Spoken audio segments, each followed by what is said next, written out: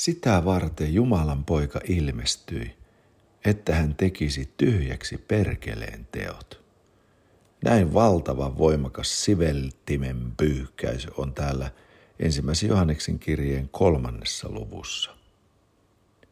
Kun sanotaan tekisi tyhjäksi perkeleen teot, tarkoittaa päästää näistä paholaisen teoista, hajottaa ne, purkaa ne, lopettaa ne, kumota ne. Siis sitä varten Jumalan poika ilmestyi, että hän tekisi tyhjäksi perkeleen teot, päästäisi niistä, hajottaisi ne, purkaisi ne, lopettaisi ne ja kumoaisi ne, siis totaalinen vapautus. Luukkaan evankeliumin 13. luvussa on tästä mitä ihanin toteutus. Ja sana on muuten ihan sama, päästää, hajottaa, tehdä tyhjäksi. Luukkaan evankeliumin 13. luku sanoo näin. Ja hän oli opettamassa eräässä synagogassa sapattina. Ja katso, siellä oli nainen, jossa oli ollut heikkouden henki 18 vuotta. Ja hän oli koukistunut ja täydelleen kykenemätön oikaisemaan itseänsä. Hänet nähdessään Jeesus kutsui hänet luoksensa ja sanoi hänelle, nainen, sinä olet päässyt heikkoudestasi. Ja pani kätensä hänen päälleen, ja heti hän oikaisi itsensä suoraksi ja ylisti Jumalaa. Mutta synagogan esimies, joka närkästyi siitä, että Jeesus paransi sapattina, rupesi puhumaan ja sanoi kansalle, 6 päivää on, joina tulee työtä tehdä, tulkaa siis niinä päivinä parannuttamaan itseänne, älkääkä sapatin päivänä. Mutta Herra vastasi hänelle ja sanoi, te ulkokullatut, siis teeskentelijät. Eikö jokainen teistä sapattina päästä härkäänsä tai aasiansa seimestä ja vie sitä juomaa? Ja tätä naista, joka on Abrahamin tytär ja jota saatana on pitänyt sidottuna katso jo 18 vuotta, tätäkö ei olisi pitänyt päästää siitä siteestä sapatin päivänä? Ja hänen näin sanoissaan kaikki hänen vastustajansa häpesivät ja kaikki kansa iloitsi kaikista niistä ihmeellisistä teoista, joita hän teki. Raamattu sanoo Jeesuksen sanat, eikö teistä jokainen sapattina päästä härkäänsä? Eikö tätä naista olisi pitänyt päästää siitä siteestä? Ja tässä on juuri tuo sama sana, tehdä tyhjäksi, päästää, hajottaa, purkaa, lopettaa. Tällä tavalla totaalisesti nainen parantui täydellisestä kykenemättömyydestään täydelliseen kykenevyyteen, eli hänen elämästään tehtiin normaali.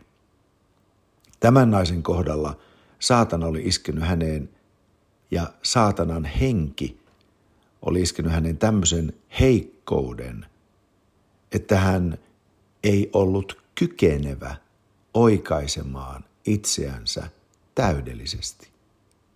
Eli hän kulki kumarassa fyysisesti. Kuitenkin tuo nainen sellaisenaan tuli synagogaan Jumalan kansan yhteyteen. Ja hän sellaisenaan tuli Jeesuksen luokse.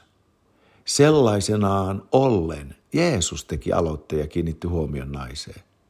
Sellaisenaan naisen ollessa Jeesus puhui sanansa ja sellaisenaan naisen ollessa Jeesus pani käteensä hänen päälleen. Nainen tuli sellaisenaan Jeesuksen luokse ja lähti täydellisesti parantuneena saatanan siteestä, joka oli vaivannut 18 vuotta.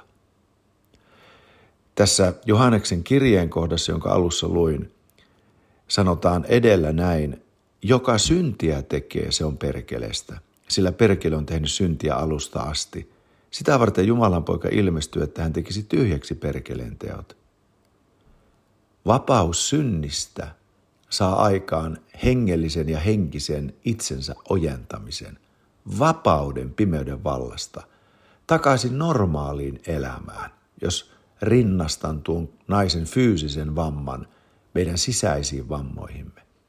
Nainen oli fyysisesti kumarassa. Normaali terve ihminen kävelee selkä suorana. Tuo nainen palautettiin normaaliin elämään. Jeesus tekee saman syntiemme anteeksi antamisessa. Hän palauttaa meidät henkisesti, hengellisesti ja sielullisesti normaaliin elämään. Sillä Jeesus otti meidän syntimme omaan ruumiiseensa. Kärsi niistä meille kuuluneen rangaistuksen.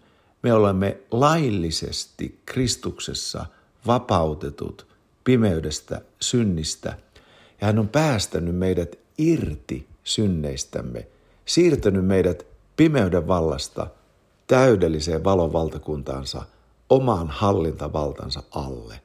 Ja siellä me hengellisesti, henkisesti ja sielullisesti sisäisessä ihmisessä parannumme ja oikaisemme itsemme täyteen mittaamme sisäisesti. Mutta eihän tässä kaikki ole. Me näimme tässä jopa fyysisesti.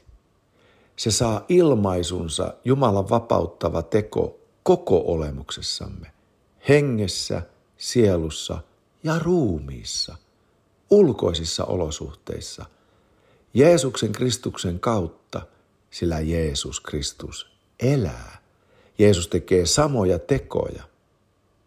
Ja meidän ulkoinen elämämme voi palautua normaaliksi elämäksi.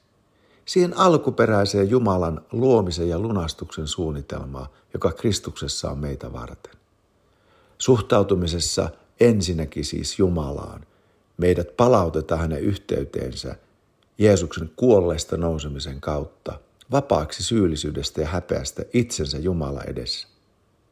Sitten meidän palautetaan oikea suhtautuminen omaan itseemme. Me oikaisemme itsemme myöskin sielullisesti. Ja sitten meihin palautetaan oikea suhtautuminen lähimmäisiimme.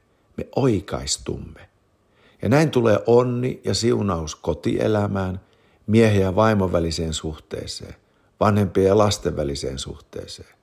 Ja sieltä se etenee kaikkiin lähimmäisiin ja myöskin seurakuntaan. Jeesus Kristus elää ja on sitä varten herätetty kuolleista, alleluja. Hän tekisi jatkuvasti tyhjiksi perkeleen teot. Ja me saisimme olla vapaat.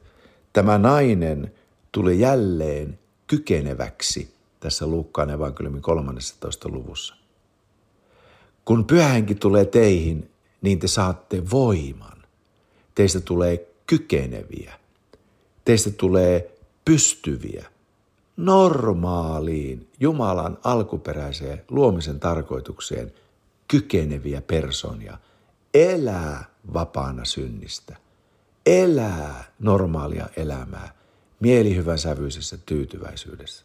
Rauha sinulle tälläkin viikolla.